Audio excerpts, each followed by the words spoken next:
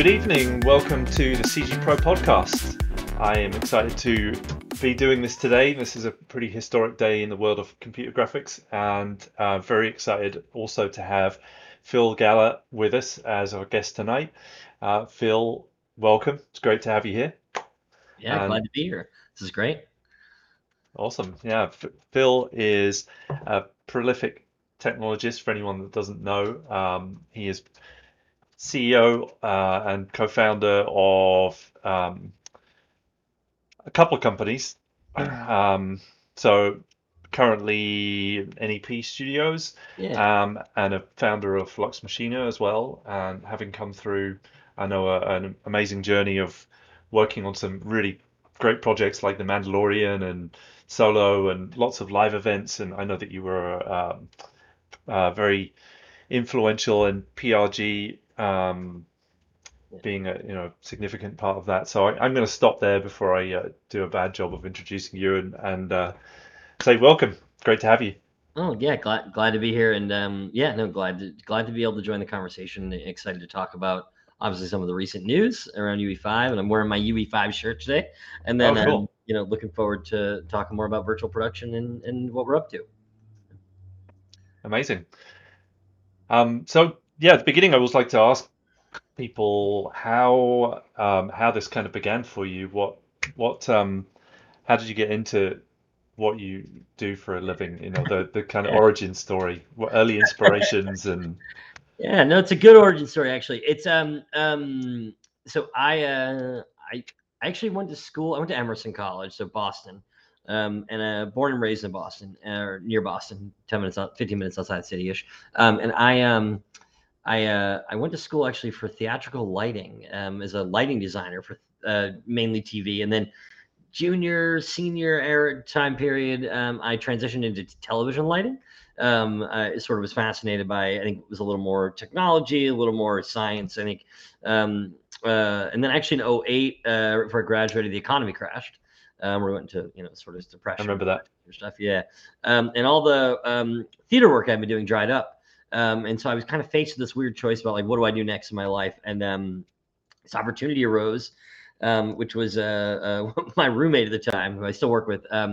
Roommate at the time said, I got a job at ABC in Burbank, and I'm going to get on a plane in a couple of weeks, and I'm just going to go to LA and figure it out. And I decided I would do that. So I did. I got on a plane with him. 2 weeks later, we landed in Burbank, and I basically started a brand new hunt for a brand new career that I really hadn't thought about in LA.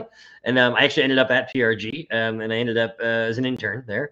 And I worked through the PRG sort of, if you're not familiar with PRG, they're a sensor production resource group. They're an equipment and services vendor based out of New York originally, but they're international now. They have offices all over the place. And they, so I ended up at PRG as a coordinator eventually, and then as a moving light programmer and a media server programmer. And then as sort of things evolved, I took the media server programming maybe a little too seriously, and I moved into using media servers and let's call them extensible technologies in and display technologies and rendering technologies into the film world. And it was not something that we set out to necessarily do. It was something that we thought would kind of, we were doing these jobs like Oblivion, right? Once every couple of years, we're doing a pretty big job like that. And then about 3 years into doing that, it really took off, and it was something like every 6 months we were doing an Oblivion style job.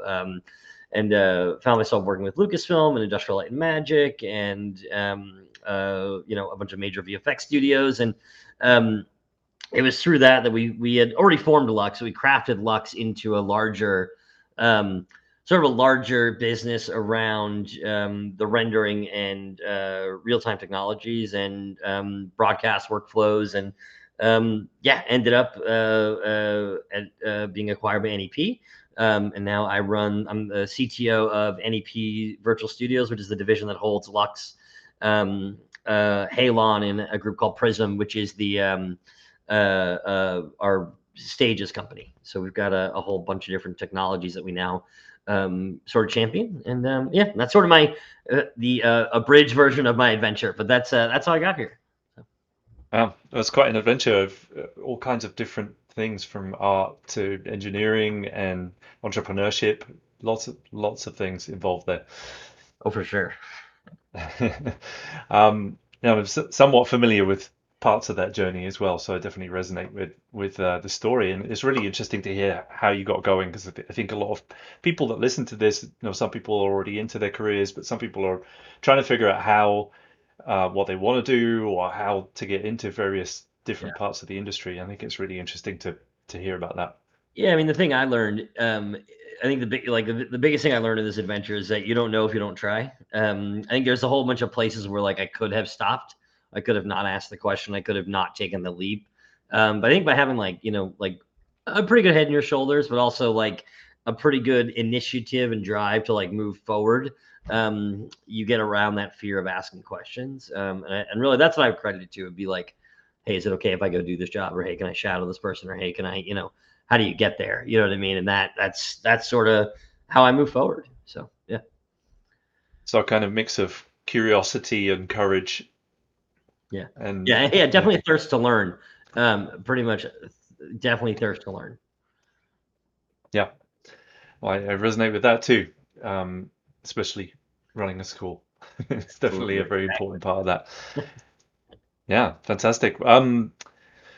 So, can you tell me a little bit more about the? uh, Is it essentially the same company now, effectively, that you work with at Lux and Good NEP? question. Yeah. So there were two original co-founders, three original co-founders of Lux Machina: Milton Diego, Zach Alexander, and myself. I joined the business after they'd started it. Then we formalized it into a larger business in about 2009, 2010, something like that. 2010, yeah, 2010, 2011, somewhere in there, and around Oblivion. And then when we got acquired, we also got acquired with Halon, which is a previs and visualization company. And then we started a new company called Prism, which is a stages company. So XR stages, volumes, that kind of thing. So we've got a handful of volumes that we're championing. So at the point at which that happened, Zach took over Lux. He runs Lux still as the business that everyone knows and loves. He's doing a great job building that business into a much larger, now international company with offices in, well, US, in Los Angeles and Atlanta, and then in England. We recently opened up an office there. They're scaling that business pretty dramatically. And then I I moved into a CTO role, which is a chief technology officer role across all three businesses, working to unify things like workflows, technologies that we're using, but we're also working on innovating in some software endeavors, which will become probably a little more clear closer to the end of this year. And then we're working towards also unifying processes for bad operations on stage and creating assets and getting those assets to a stage, and then actually going through the entire process from pre-production to post-production and making sure that we engage with partners on our stages and in our pop-up businesses that are pop-up shows, that we're aligned across the expectations of our clients, as well as the end goal of hopefully capturing as much in camera as we can. So really, we're a new company. It's got a couple of other companies in it that were existing, and then one new company. And the goal of the larger new business is really to hopefully provide a great foothold for people to continue to build and empower art through the use of technology. And that's the goal. And so NEP Virtual Studios is a new division at NEP, which is, I think they're the largest broadcaster in the world. So they, broadcast truck stages, um, broadcast centers, live events, you name it, they're involved in, usually from a video and broadcast technology side. And so we bring this sort of film and art, and I think looking a little more towards like the metaverse and what that might mean down the line, and how we're gonna deal with transmedia and stuff like that. So those are largely my focuses in my new role right now. Wow. So it's a bit, yeah, coming from virtual production before it was even called that, going through experiences like Oblivion, which really was, essentially that. And no, I was all involved in a similar way in Jungle Book and early things that were not really being that visible at the time. It must be amazing for you to kind of watch it having grown and particularly get really visible and popular in the last kind of few years. Yeah, it's been really interesting actually. I think sort of like I said, like we really thought that what we had done on Oblivion was great. It was great. loved doing it. It was a great experience. I mean, I think it was definitely the precipice we needed for realizing that we had to start a business that would separate us from the vendor, right? At some degree, we were became a consulting company, right? And I think the goal really was to maybe do one of those shows every once in a while. And in the meantime, we were doing American Music Awards and the Golden Globes, and we were working on a bunch of sports shows and live TV and corporate events and all this stuff. And I think it was we don't think of it. I mean, even today, we still struggle, I think, with the language of virtual production or in-camera visual effects, or what is it really called? Like, we don't know what it's really called because we've been doing iterations of it for what feels like 15 years. It has been 15 years, right? Yeah. In many ways, we were just reminiscing about this the other day. My business partner, Zach, he actually one of his first jobs integrating complex systems like this was actually on the original reboot of the Star Trek movie, and that was like in 2008, something like that. And it's funny, like we've gone back in the last couple of weeks and we've been looking at milestones just as a thing we're sort of working through, and to understand sort of how you get from point A to point B. And it's interesting, like the through line of technology was always there, right? We're going to use technology. We're going to figure out how to use tech that maybe is applied in other industries, the broadcast industry. How do we bring some of that tech into the film industry? How do we bring some of the film industry into the broadcast world? And it was around 2016 where we started to formalize all that into products, right? Service, like real formal services that people can come and get. And prior to that, we'd sort of been a lot more, I would say, a la carte about it. You come to us, we help consult, maybe we do a job, maybe, it's a little more amorphous. And it was really 2016 was this year where we sort of crystallized all the stuff and said, okay, well, like, clearly this is a real business. We need to either treat it like it's a real business and we need to grow an empire, or we need to give this up and go back to being vendors and like figure out how we're going to make that work. And obviously we doubled down and said, well, we're going to grow it into a much larger business.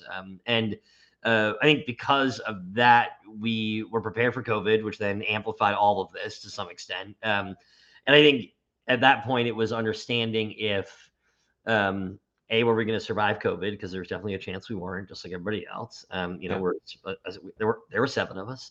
It's a small group, and maybe there were 10 of us at the beginning of COVID.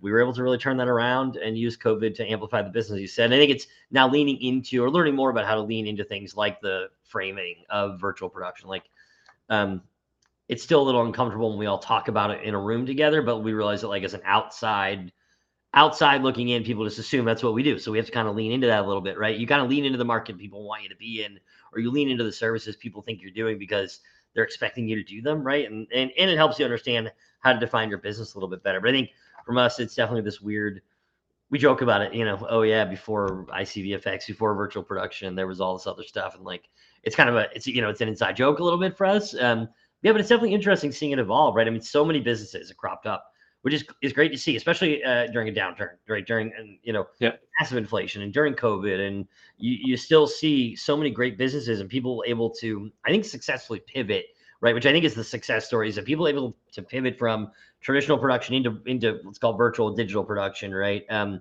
I think that's really the success story for everybody, not just us, right? Is how so many people were able to make lemonade out of lemons. Yeah, definitely. Yeah, resonates with me very, very significantly there as well. We grew this thing during the pandemic as well, and that was the result of a pivot from a live in-person kind of company. Was had to make some changes. I mean, it's in a lot of ways there's been some really good things that's come out of it. Very challenging initially, but there's been some. Tell me about how it was in the beginning of the pandemic, Dave. It's tough. I mean, it was really tough. I mean, I remember we sent everyone home, I think on March 13th of 2020, and didn't have any plans to go back to the office. And I think I would say probably January of this year, 2022, is when we're formally back in the office and pretty full force. I was in the office today. There were 30 people in there, from all the different companies. I think from my end, it was really fascinating in getting to a point where we were having to have sometimes daily and maybe even hourly strategic conversations about what was the trajectory of the business. We had, as a small business, been always very conservative. We had, we didn't have any outside money. There was no one to pay back. So like, we were pretty good at protecting a war chest, and we used our war chest to pay our people. But at some point that runs out, and we did have a moment, right, where we did have a moment where we got to a point and we had to make a decision about were we going to let people go or not. And I think, I'd like to look back and think we made the right decision. So we didn't let anyone go. I think we did the best thing we could for our people at the time. And I think it's important that everyone who is, at least for me, it's important that running a business, we acknowledge that the business is only so successful as the people are empowered to make it successful that make up the business, right? And like, if we had cut a bunch of people, we would probably definitely not be here today having this conversation. We would have dissolved the business and had a much different trajectory. And I think what we did is we evaluated slashing salaries, and we slashed salaries on a Friday, and on a Monday we actually got our PPP loan approved finally. And we had the following Monday, like 48 hours later, we had to call everyone back and go, never mind, we're not cutting your salaries, you're all back to work. Sorry for the fire drill. And I think we ended up having to hire 2 people on the back of that PPP loan because of how much we had applied for or whatever. It wasn't much, but it was enough to cover us for about 2 more months or 3 months. And we had looked at, quite honestly, September, October being the moment in which we were going to have to close. And I think it was in May or June, about 2 months after we had gotten the money, that we didn't need it anymore. We were so busy. I mean, it was insanely busy. We had done a series of let's call them NDA projects that you've probably all seen for some large corporate companies during May, and we were really testing out COVID protocols for. We were actually the first show back to work in a corporate, I think actually for the entire union, but for the IATSE, we were one of the first shows to go back to work in May, and we're actually testing out IA guidelines. And then we started to scale. By the time we hit December, there were 20 of us of 2020, and by the time we hit December of 2021, there were 70 people, and now we're in the near, just at Lux, and now we're near, I think, 85 or 90. And it was just a massive uptick. People wanting to build stages. People needed operations, needed brain bars, they needed VADs, they needed pre-viz, they needed post-viz, they needed to understand what they were actually getting themselves into. And I think it was really interesting for us. Massive scaling problems, right? As any large company or small company become a large company would have, and learned a lot of lessons very quickly. But that's what COVID was for us. COVID was the roller coaster of, well, we're closing the business, to the high of, oh, well, we're going to be able to hire a whole bunch of people, to the low of, well, we got to figure out how to scale a business at a infrastructure level that's going to support 20 more people than we ever thought we'd have or need to deal with. We had this goal of, well, I remember having the conversation in 2019, well, we'll never be bigger than 25 people, so we don't need to worry about these things. And then at some point you hit 26, we're like, well, we'll never be bigger than a 50-person business, so we don't have to worry about these things. And that number just kept going up, and we very quickly realized that, like, we needed to solve the problem much more long term. But anyways, yeah, it was really interesting. It was a massive scaling challenge, a massive learning curve. For a bunch of people who didn't go to business school, so that was a bit of fun. But yeah, I mean, we got through it, obviously, and we're still feeling the pinch. I think, like everybody else, right? Like, there's content has come back, and people want stuff for cheaper, and they want more, et cetera, et cetera, et cetera. So yeah, I don't know. It was interesting, but it was definitely a challenge. I see loads of questions popping up, so I'm not sure if I can answer them or what the right approach is. It's okay. I'll bring a couple up. So I think one, thanks for the story. It was really, really fascinating, especially as another business owner. So here we are today. Big moment in CG. Yep. Unreal 5 just, it's obviously been out in preview and pre-release. Now it's come out. Yep. There's a lot of excitement about that today, and a lot of hype, and I think probably a lot of questions as well. So what there are a number of questions in here from the audience as well about Unreal 5. One we can just take from the audience, I guess. Somebody's asking, is Unreal 5 ready for end display? Good question. So I think my experience is that depending on what you're doing, it might work, but I would probably wait till later in the year to really roll it out into production. I think, look, we've hit a great milestone today. The reality is there's going to still be some things that need to get worked out.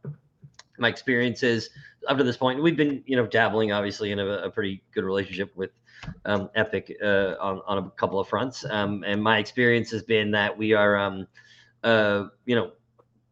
we probably aren't going to put it into real production until, I would say, August, September timeframe would be my guess. Cool. There will be things that are definitely broken right now. There'll be things that get fixed, and just like any major software launch, I think at this scale, you find edge cases, especially when you're pushing the boundaries of how you use the technology. And I think that's that's where we are. Do I expect most of the core stuff should work?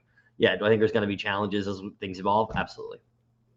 Yeah, yeah, definitely experienced that going through the Lion King and changing Unity versions in the Yeah. middle of the production, Exactly. that type of thing.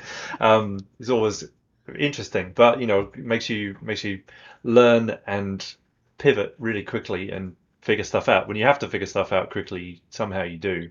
Yeah. Exactly. Um, but so it sounds like you're saying get get interested in it, test it, do that maybe in parallel, kind of stick with things that work. Um, Yeah, a lot of our projects are still in 427.2, and we're starting to maintain, I think, two pipelines, a 5 and a 427.2. And as soon as we are 100% confident in flipping to 5, we'll flip to 5.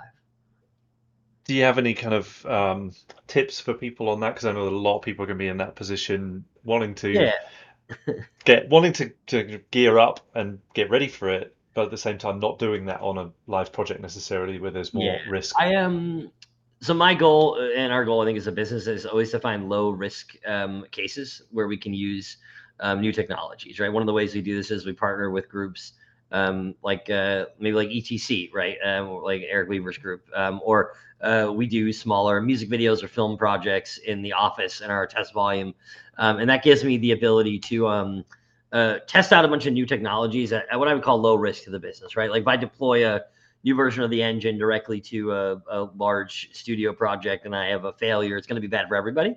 So what we do is we tend to find smaller projects that are more risk tolerant, and we have an open conversation with the clients, right? If we ourselves aren't the client, which oftentimes we are, internal marketing piece, a music video we're trying to get made, a small short film we're going to direct. It gives us the ability to really target the issues we see in the technology through our testing and put it into I'm going to call more practical use. Although I guess you could debate that depending on how big you're going to go. But I also think it's important to point out that you can know 427.2 like the back of your hand and still run into edge cases where there's problems on stages. Yeah. We do all the time, right? And it would be foolish of me to stand here and say, yeah, we test, and then it's perfect. Realize we test, and we still find issues when we get into shows where we tested for months. And you just have to have the infrastructure and the support. And I think Epic provides phenomenal support. But you also have to have software developers, and you have to have people who are familiar with the system, and you have to have TDs who are really fluent in maneuvering around problems and are comfortable troubleshooting live. And I guess it's just the reality of the world we're in, and it's going to continue being this way, right? Whether or not it's Unreal or it's Unity or whatever it is, right? Is sort of immaterial, right? It's that as long as we're on the edge of technology, we're always going to find problems. And the thing that I think separates the people who succeed and the people who fail is if you're succeeding, you have the ability to communicate clearly about the problems that you see and then having a educated conversation about how you're going to deal with them, as opposed to letting them bog you down. And sometimes it may be a much more honest conversation than anybody wants to have, which is okay, this isn't working, and we need to have an honest conversation about it not working, and it's not going to do the thing we thought it would do, no matter how much we tested it. Now that we're in a real world production environment, things are moving too quickly. Someone's asked for changes that aren't part of the discussion. Let's sit down at a table and I'll have a quick 5-minute chat about how we move forward as a group. And I think as long as you're not afraid to do that and to really be transparent at the end of the day, the thing that's the most important is the success of the show. And as long as you're moving towards that, when you think about how you deal with all these problems that come up, no matter what you do, you'll be moving in the right direction, because it's also in everyone else's interest. So you're at the other end of the table to make sure the show is successful. So. Right.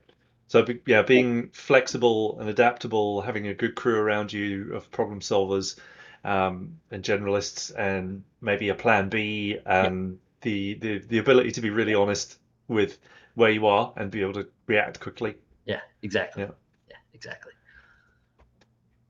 Great. So what are you excited about with Unreal 5 on this amazing day? We've seen these great presentations today, which blown my mind for sure. Yeah, it's cool, right? I think some of the I think for me, there's some fluid stuff I think I saw that I'm pretty excited about. Volumetrics.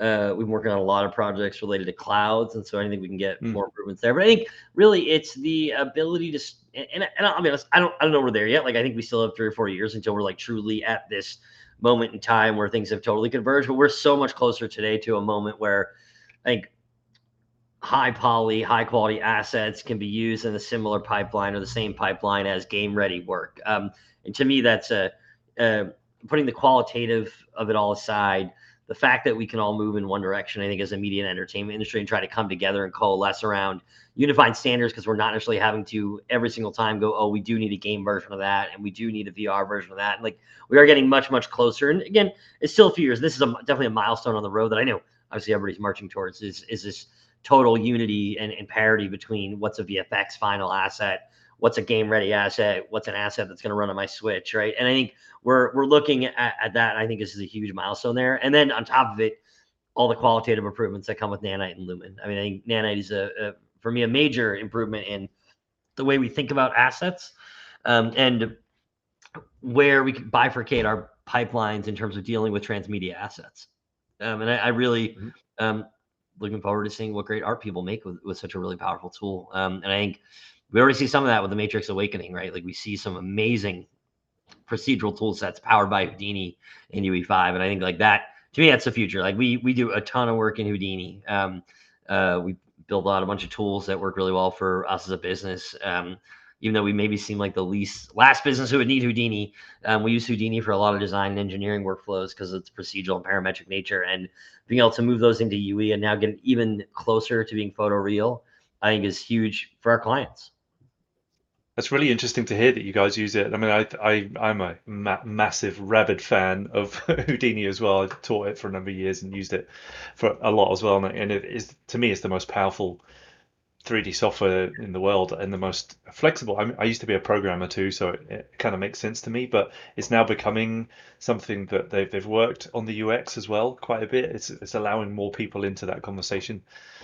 Absolutely. Yeah. I mean, I would say probably a couple times a week, we have it in part of our pipeline, even in just the design process. And, we're not making art a lot. So for us, it's really an engineering and parametric design tool, with the addition of a beautiful renderer, right? Like, being able to use Mantra or Karma, right, is phenomenal. I think Karma, I think is, but Yeah. then the interoperability through HDAs to use them in the engine, right, in Unreal, and to like actually sort of push the boundaries there with, whether it's actually an HDA or it's an Alembic cache you've exported from Houdini and brought in. But I think the HDA is the ability to start to make procedural creativity possible inside an engine like that with ray tracing is I think a phenomenal milestone. That, I mean, we're seeing the beauty of, was it, they get millions and millions of people, I think, downloaded that for the Matrix Awakening. And I think that's telling, right? Like, it's telling that people are interested in engaging the technology.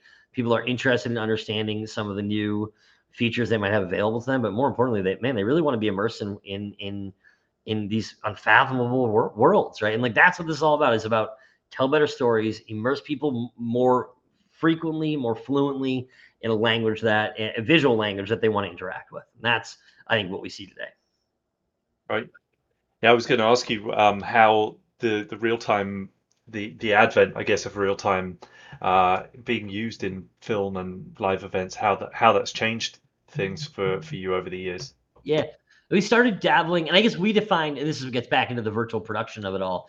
I think we feel like we've always, as a business, I think we feel like we've always engaged in real time, right? Like, having a traditional pre-rendered media server in 2010 didn't mean that you were just hitting play and stepping back. It meant you were hitting play, and then you were layering other stuff on top of it. And you were doing it in real time, right? You were adding additional logos, adding additional effects, adding additional color changes, doing color correction in real time. And sure, it was going to a 2D canvas. So I think for us, we always have viewed it as if we've worked in real time. And I think what we're seeing is an evolution of real time being able to do more. And that's how we view it, is that we've just brought more of real time into the group and into the business. I think for us, it's really important that we continue to do that, right? Real time, carefully done real time. I think this is where the challenge of real time is. It's easy to get carried away very quickly, especially in broadcast. Things like, we use Touch Designer and Notch and, all the stuff prior to Unreal, I think, in its current form. And now using Unreal, and still using some of those other things, Notch and Touch Designer, etc. But largely using Unreal and being able to find avenues for bringing more real-time interactivity into shows, data-driven graphics, gameplay interactivity, stuff like that is something that I think is changing the face of events, right? From corporate events where they want data-driven graphics on screens to esports events where you want reactive animations that happen based on what's happening in the gameplay. That's stuff that we couldn't do 5 to 10 years ago, right? And like, it just wasn't, the horsepower wasn't there.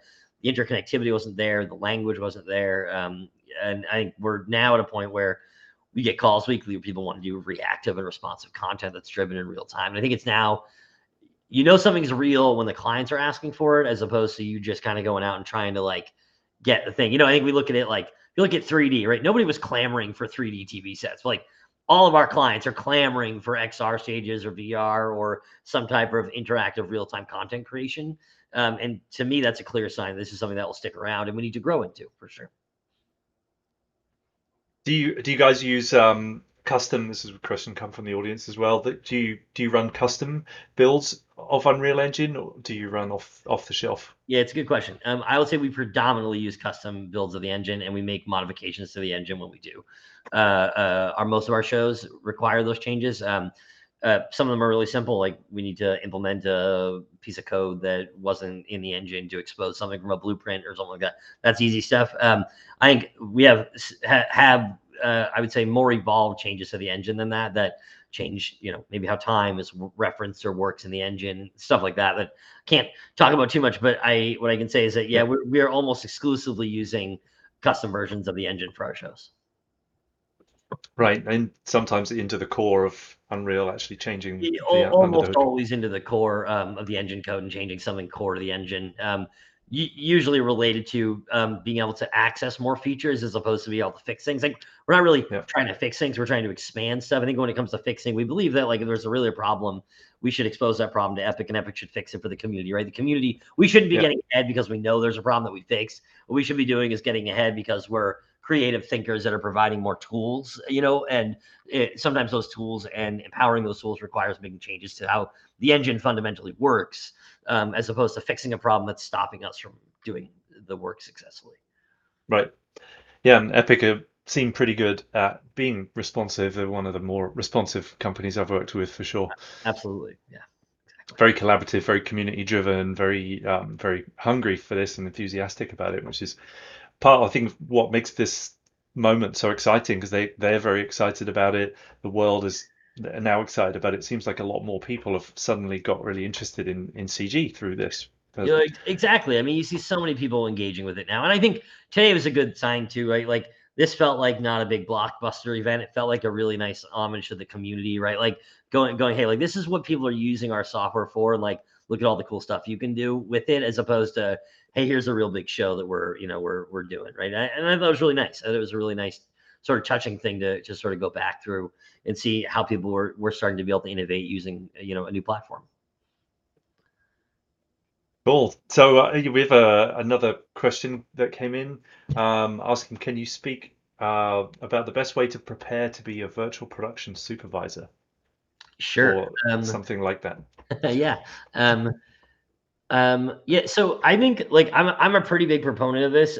Like one of the things that I think we and a lot of our staff do, especially like our core staff, they have experience in a lot of different elements of production. Like they truly understand. I think this is what makes myself successful, like it, but also, and I mean that humbly, but also like in the sense, like I think this is what makes a good person in production successful. And I think it's important to remember that we're talking about virtual production supervising. What you're really talking about is being a member of a production team, understanding the needs and the expectations and the requirements, of everyone else's job. And I'm not saying like you should go out and like do somebody else's job. What I'm saying is have an intelligent conversation with a customer and understand what their requirements are for them to be able to work in a space, right? Understand what it takes for them to put their job together. Understand what the department structure looks like, right? Understand how does our department in set tech work.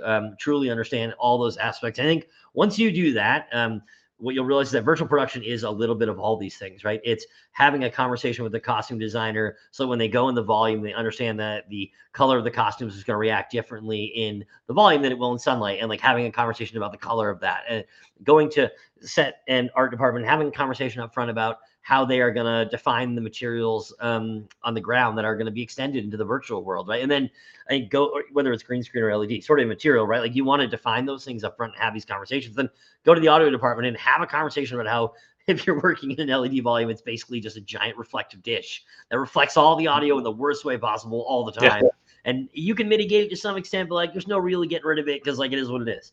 I think like being comfortable going to talk to the camera team so that when you want to integrate camera tracking onto what they're doing, they know who you are. You're not a foreigner coming up to them and they're like not sure you even have any idea what a camera is, right? I think it's important to remember that like all these virtual production's not here to take everyone's jobs away, which I think was a big concern, right? It's like, oh, we don't need LED and we don't need lighting engineers, we don't need gappers, why do we know those people? The volume does it. No, this is another tool, and filmmakers should use the tool to make a better product, and we should be there to help enable them. And the thing about being a virtual production supervisor is that you're a head of a department, and like as a head of a department, if I was the head of production design, I would want to also learn how every other department works. Like how does the gaffer work, right? I think so. That's one side of it. Is like understand production to not be part of the virtual production team, but then it's also look understand the VFX pipeline, understand what real time actually means in terms of what is the difference between visual effects and real time. They are two different like pipelines in terms of generating the assets, in terms of optimization, in terms of packing the textures. And it's not that you have to be able to do all those things, but you should be able to help your team troubleshoot problems. And I think that's really the sign of a good supervisor and a leader is that like you're at the front of the pack. You're not leading from behind, right? You're not pushing them forward. You're at the front of the pack, sort of dragging them with you as you try to forge new territory and you try to help troubleshoot new challenges related to things like why are these textures not working properly, or why am I having trouble with Perforce, or why am I unable to get the production designer to have a conversation with me, like and solving these problems together as a group. And to me, that's the goal of being a supervisor, and certainly a virtual production supervisor is know that entire pipeline, be able to talk intelligently about it, and understand that you're coming to a table full of other people who are equally qualified and are trying to learn the thing that you're doing. And it's so difficult to do this because like you want to go in and like you always want to be playing with a new tech, but the reality is like 90% of the people you're on set with have never seen a volume before. They don't understand the technology. They don't know what a game engine is. They don't understand what camera tracking is. And you're there to like help them learn more about it. And I think that's the role you should have as a supervisor, is be there to educate and inform and bring people along with you for the ride, instead of trying to force them into a bucket that they won't necessarily go into. Right. So you say, it's in some ways similar to being a visual effects supervisor. They don't necessarily know how to do all of the jobs that they're supervising, but they understand them all. They've probably usually got there by being in a facility and being around all of those kinds of things being done and being talked about and soaked up a lot of that. Would it be similar in this environment in terms of how to get the knowledge? 100%. Yeah, I mean, I think 100%. Take the time to shadow an operator, take the time to shadow a TD, take the time to have a conversation with them about what their job is, right? And be part of the conversation about how they do their job, right? And I think understanding those various pieces will, I think, help inform you as a supervisor, not necessarily how to do the job better, but how to, properly move the project forward and make sure that your team feels like they're engaged properly, which is a huge part of this, is like making sure your team is utilized correctly, right? But also making sure that like you're informed enough that when a DP, a director, whatever comes to you and goes, oh, I really want to try X, Y, and Z. You're in a position where you can talk about what X, Y, and Z is from a point of, hey, I may not have the answer, but I know enough about my team to know that, hey, if we bring the TD over, we can have a conversation about doing this thing, and be comfortable and be humble enough, right? That like you don't always have to be the one with the answer. Like the biggest part of production is that people tend to create choke points, and like don't be a choke point. Just like bring the right people into the conversation at the right political time and understand the nuances of when the right political time is to have the conversation with all the parties to get the best result, and the result that's inevitably going to cause you the least amount of pain, because you're going to have gotten everyone on board, and the people in your department are going to feel like they're included in the conversation, which is always such a big hurdle. And I saw someone say here, right, make friends with our department and camera department. I actually, I tell all of my people, anyone who has joined me would tell me the same thing has gone on a stage walk. We and certainly we as Lux, right, we're here to help these people. We know more incidentally about camera technology and display technology and tracking technology, and in many cases color pipelines and broadcast systems and Genlock and sync and all this stuff. And like we should be using that information to help them. So when they have trouble and when their cables aren't working, we should jump in and we should help them, because I promise you, when you try to put that Sputnik on their camera and you've helped them with a whole bunch of Genlock problems or sync problems or even an SDI problem to the DIT that has nothing to do with you, they're going to look the other way and they're going to help you, right? Or they're not going to bother you when you start to touch their camera, right? Because they're going to know that you're really there to protect them, right? And it's a huge part of this. Right. I remember being in visual effects in the beginning of my career there, and I think partly because I was an engineer before that, but my first instinct when I got in was make friends with the engineers Yeah, because exactly. they're the people that are going to help me when I'm screwed and I can't figure out my problem, and you want to be able to fall back on them then. Yeah, 100. same. Yeah. Cool. Yeah. Lots of questions here from people about LEDs, talking about Uh, there's several questions on LED. Somebody asked about if you can say anything about the Prism stage in Atlanta. Yeah, sure. Again, should be it's going up now. It looks beautiful. It's very large. Really intended for large features or large commercial work, large episodic. It'll be up and running end of May and available for rent. And it's going to have a bunch of new features that I can't quite talk about yet, but in the next Yeah. couple of months, you'll be seeing some marketing bits from us that I think will hopefully reveal some of what we've been working on actually over the last 2 years, and hopefully innovating in the way LED is deployed and used on shows, and hopefully providing new features for people to be able to actually do more creative work inside LED volumes. And we're really excited to be able to share some of that in the coming months.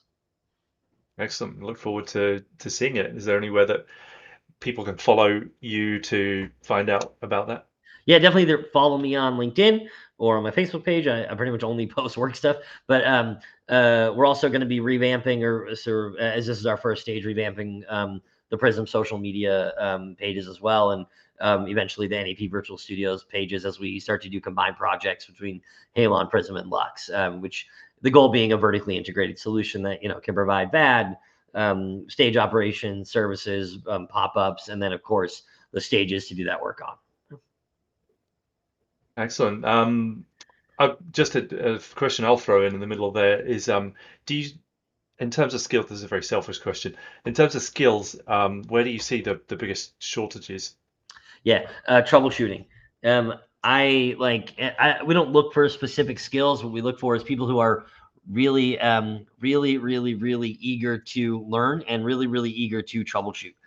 We find that the biggest problem we have when hiring today is that people will not know how to get to the next step of troubleshooting. And we are, and I say mostly this is in reference to Lux and not maybe probably the rest of the group, but like as Lux, Lux was always and is at the cutting edge, right? You're asking about custom engines. Like, yes, we're deploying custom engines. We deploy custom LED. We deploy custom tracking. We have our own products. And the problem is that like there isn't always someone to call, right? So like understanding how to troubleshoot something and get to the next step of troubleshooting without having to pick up the phone and call somebody because you may not have anyone to call is, I think, the biggest thing that we're looking for. So when we're doing interviews, we ask a lot of questions about, how do you approach troubleshooting? How do you approach solving problems? Can you solve problems? Can you solve problems on an island? And I think after that, it's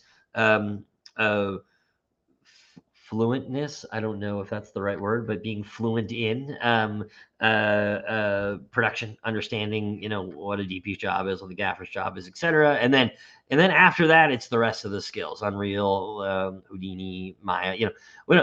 We assume that when you're coming to us for a job, you generally have some base level 3D generalist skills, right? Or at least we're going to teach you some of those. So we're not looking for that necessarily. We're pretty comfortable teaching everyone how to use Unreal. I don't we've got a lot of resources there. I think it's less that. It's much more the am I politically adept? Do I have the right soft skills? So I know how to troubleshoot and problem solve on my own and as a team. That's what we're looking for. Right. That makes sense. Yeah, I know that the environments that you're working in, having worked in them myself, are very dynamic and can be stressful at times. It takes more than just knowing a piece of software. It takes a way of behaving and reacting and not melting down under pressure and being able to be to problem solve in that environment. It takes a special kind of person. Is there anything you can recommend to people to culture that? Um, yeah, be willing for it to take a long time, I guess. Like, be willing for this to like be a process. Like, be willing to go to a broadcast show that maybe is I think, let me back up. I think I've learned the hardest lessons I've had to learn on not AAA shows. And like Right. in many cases, I've learned the lesson of how to cross my T's and dot my I's in terms of politics on small shows where people really are actually fighting, truly fighting to get to the next rung of their career. And like the reality is, when you're on a Michael Bay show doing a triple level A show, there's a certain caliber of people that are there, right? And those people, like, they've already learned these lessons. Like, it's hard to learn lessons on those shows that aren't much different and much more complex lessons. And you can still learn some of this, but I think a lot of it is actually about take the time when you're on some of the smaller shows to understand the political dynamic around you. Understand that like your job may seem like it's highly technical, but really what your job is soft skills and communicating what's going on, being able to provide a proper buffer for your team, or as a teammate, being able to properly cover for your friends and the people, your colleagues, right? And being able to clearly communicate about the challenges. I used to say my job was 80% hard skills, tech skills, and 20% soft skills. And my job now is definitely 80% soft skills and 20% tech. Right. And I think that that's what it takes to get to the next rung of your career, whether you're, working on independent film and trying to get to commercial work, or you're on commercial work and trying to get to, the AAA studios. I think it's more about language communication and clearly explaining yourself in the right situations. Great advice there for anyone looking to jump into the industry or make a career change. I know there's lots of people out there looking to break in for the first time or make transitions. As lots of people in visual effects who are wanting to kind of jump over the fence and have a bit of a change. I think this is really shaking up a lot of people's careers. These opportunities at the moment. So it's great to hear what you look for in people, because it's good advice. We do know there's not a wealth of people. Like, you can't go find someone who's done virtual production for 20 years, right? So Yeah. like, in like a weird way, like we know we're going to get someone who only has 3 or 4 years of experience, if that. And so like we look through that lens. That makes sense. Yeah, and working on some of the projects I have, they were kind of at the beginning, 2016, 15, before trying to get people from anywhere that had some of the skills. That was what you did then. It was, people from games who'd never worked in film, people from film who'd never worked in real time, Exactly. just collaging those cultures together. And now it's starting to season a little bit more, but it's still Yeah, early days. sure. Exactly. Yeah. Somebody's asking here, how do you approach creating environments and virtual sets for use in a project? Do you approach it as production designers, or the same way you approach building physical sets? Yeah, very, very much. We look at it not as shots, but as environments. And if you're coming from a VFX mindset, often you're looking at shots. How do I complete the shot? What's the shot? We don't do that. We think of it as environment, and then let the director and cinematographer figure out how to play in that environment. So the goal is to always create an encompassing area in an environment, not always the whole environment, because optimization costs and compute costs, etc. But like, we're trying to find really interesting areas that people want to explore and play with, right? And give people opportunities to, I think, give people the opportunity to make shots, although we shouldn't be thinking about how to do the shot ourselves, but give people the opportunity to find new ways to make shots they couldn't make in a different way, in the original, more traditional way. And I use an example is that, like, you think shooting in Notre Dame, right? The cathedral. You would never have been able to get a shot looking down from one of the chandeliers without like really expensive rigging, right? But like in a virtual environment, we can build that out, right? And like we can do that very quickly and give people the opportunity to do that. So like think about where people may want to go, or like engage your DP in conversations about where could he or she go that they couldn't go before as you're building the environment. So it's production design for sure. But just like a good production designer, engage your DP and the rest of your team. And again, your supervisor, right? So like you got to work as a department and with other departments, and like really engage them in a conversation about, okay, like what would you like to do in this environment? Not just build it in a vacuum. I think a lot of people build environments in a vacuum for specific setups, but really like in a much larger project, the goal is build something that allows people to explore their creativity in a new way. And it may not always happen, but like that's the way you should be thinking. Think about what can I do to break the mold, and then think about how big or small does my like hero area kind of need to be. Let's dress that, and then let's find creative ways to use that space. So we very much think about it like production design. Also, production designers are usually the first ones on shows, and at least in terms of engagement from a studio. So they're usually the first one thinking about these things anyways, or concept artists, and like thinking about environments and look dev and stuff like that. And I think having that same mindset will enable you to more quickly probably get on board in terms of engaging with these projects. You guys have production designers on staff? They generally come in with productions? Usually come in with productions, and then we engage with them. But what we do is we try to have a dialogue with them about um, not just what environment do you want to make, but what tools would you want to use on stage. We think it's really important that we use a common language, right? And people are so afraid of change and so afraid of technology, and I Yeah. understand, right? Like you walk into a big LED volume and go, man, this is terrifying, right? It's a terrifying thing.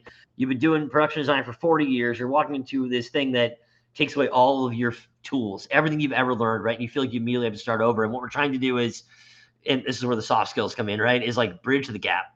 Find tools and build tools. This is what we do. We build tools for people to use and talk about using the same techniques that they've been using for the last 30 or 40 years, right? And because like that means that we immediately remove one element of this, which is like people can be afraid of it still, but at least they can't go, oh, well, it doesn't work the way I like. Right. Because we can go, well, you've been using the same thing for 30 years. Let's focus on building you a thing that enables you to do something very, very similar. Right. And like give people back the tools they need. And so that's sort of the conversation we have with production designers and gaffers and DPs and everyone, but really production designers first and foremost. Right. So yeah, getting adoption essentially by giving people the things that they're Yeah, comfortable with as much as possible. Now, exactly. there was a big part of the ask on Lion King Right. was to make film making tools that the DP Caleb was comfortable with. Yeah. Nobody at that point had any experience in virtual production, so it wasn't just that he didn't. Nobody did. So, and they wanted to be able to bring in the film crew and have them operate that without thinking, without trying to translate, without having to think about what they were doing, being able to use the tools that they're familiar with and just do what they do and not have to. There's a lot of translation in getting somebody to operate a piece of software they've never used before. But if they can step back from that, I think that's what you're saying. Yeah, exactly. Yeah, 100%. Somebody else here's asked, what are the roles of your brain bar, and do you derive? I know that that is a word that some people like and some people don't, but and how do you divide the duties? Yeah, so it's a bit complex in that I think every show is different, right? Every product is different, and every vertical is different. Like what we do for a broadcast or corporate event, we might not do for a film. What we do for film, we might not do for a live TV show. We might not do for an immersive experience, right? So keep in mind we work across a breadth of shows, of projects. I think so. What I'll say is, I think as it pertains to film, which I think is where brain bar is most commonly used, and I struggle with the term a little bit because I don't really know what it means. We've heard everything from volume control to brain bar to you name it. But like putting aside for a second, we think of this in three compartments. It's uh, how do I deal with the engineering? How do I deal with the camera? And how do I deal with whatever the real time or playback engine is? And that ethos works for all shows, right? And some shows don't have camera tracking, so you don't have to worry about it. Some shows don't have real time engines, and they've got some playback of some kinds. You're still worrying about that. And all shows require engineering. So it's really engineering, camera tracking, and then real time or playback. And that's how those aren't the specific roles, obviously, but like depending on Yeah. the show, we might have TDs or artists or operators or whatever, supervisors, we don't know. In camera tracking, we're going to have supervisors, utilities, or specialists, or object tracking. We don't mocap, we have no idea. And then on the engineering side, it depends on how big the system is. We're going to have a handful of systems engineers and video engineers and guys and gals who deal specifically with that type of stuff. And that's exactly how we basically break stuff up. Right, and it depends on the show and the budget, Yeah, how many of those in each area that you have. Yeah, yeah, yeah, yeah. great. And you mentioned that you do your own tracking solution. Yeah, so we use Vicon and OptiTrack and Stipe Okay. and a handful of others, and Cam over the years. But we build out our own calibration systems and our own wands and our own Sputniks and stuff like that. Um, we found that quite frankly, we found that by doing so and we have a bunch of our own products that people can get. But like one of the products that we have is camera tracking and calibrators and Sputniks, and we found that we can by building things in a specific way are able to calibrate systems much faster than some of the off the shelf stuff. I'm sure many of you are familiar with Technoprops. They obviously build a lot of the stuff as well, but we do some of it in house ourselves. The goal being to just be a little bit more hands on, understand the technology, and eventually we figured that by doing so, we actually found a better way of doing it. So we've gotten pretty fast at calibrating cameras and using tools for doing that calibration. We build ourselves. Fantastic. Um, I know we're coming close to the hour here, so I want to just ask you, what are you most excited about in the future? Awesome. Great question. Oh man, I'm excited for people to continue to use real-time collaboration tools. I think to come together, not just in film and in broadcast, but for what I think is really going to be a renaissance in human experience. I think we talk about the metaverse and like no one Mm, really knows what that means, and I get that, but like I think if stepping back, what we're really looking for, I think all as individuals, is the ability um, to interact in a natural way with people, right? And I think that we're getting to a point where, and it may not be 5 years, it might be 10 years, it might be 15 years. What we're getting to is a point where we're going to be in a place and in a time where we can do that interaction almost at any time in a photoreal way that'll be indiscernible from the real world, but it'll actually be done virtually, right? And in my mind, that's the metaverse. I don't know what that means. I just know that, or like what it is, or how it gets made. I just know that, like, it's a new way of exploring human interaction that's not constrained by things like time differences and physical distances or even planet. And I think ultimately, like as we look at where we're going, we see it, we see AI/ML starting to empower, the ability for us to communicate at distances. We see things like work in light field displays that's going to enable much more believable interactivity between people at distances. And to me, that's what's really exciting. It's the ability to do that, but then to tell stories inside that framework, right? To be able to tell stories that require people to really believe that they're in an environment that they're not really in. And we've all put on VR headsets, and sure, there's some really immersive experiences, yes, but like none of you have ever taken a VR headset off and not realize that you've taken the headset off, right? No one's ever, or put, I guess, put the headset on and not realize they put a headset on, right? But that's what we're marching toward, is this moment where like that collapses, and the line between what's real and what's not completely goes away, and it enables us to tell stories that we thought we'd never be able to tell. I think that is a thing for me that's very far out and maybe a little bit vague, but I think is redefining the human experience and the way that people interact with those around them in efforts to tell, I think, more encompassing and more immersive stories. And I think it'll happen in my lifetime. Like I think in the next 10 to 15 years, I'll be able to have a true metaverse experience where I won't be able to discern what's real and what's not. And I'll be able to be in part of an immersive story that I'll be able to interact with and be able to tell part of that story as well. And like the choose your own adventure of VR experiences that is photoreal, that's completely believable, that I can physically interact with. And for me, that's sort of the needle that I think we're hoping we're moving every bit slowly towards the future. Well, feels like today we made it, whilst it was incremental, a giant step in that direction from having downloaded the Unreal 5 city sample and kind of poked around with it on a laptop and just been, I don't know, that thing looked like 10 times, not 10 times, several times better than commercials I was making 10, 15 years ago that were taking days or even a week at one point to come back off a render farm. And now watching it in in real time Yeah, on a laptop is just, it's mind blowing to me. You can extrapolate from that, I think, given a few more years and a bunch more clever people chewing on the problem, that we're there in some ways, and yeah, we're just going to keep getting more there.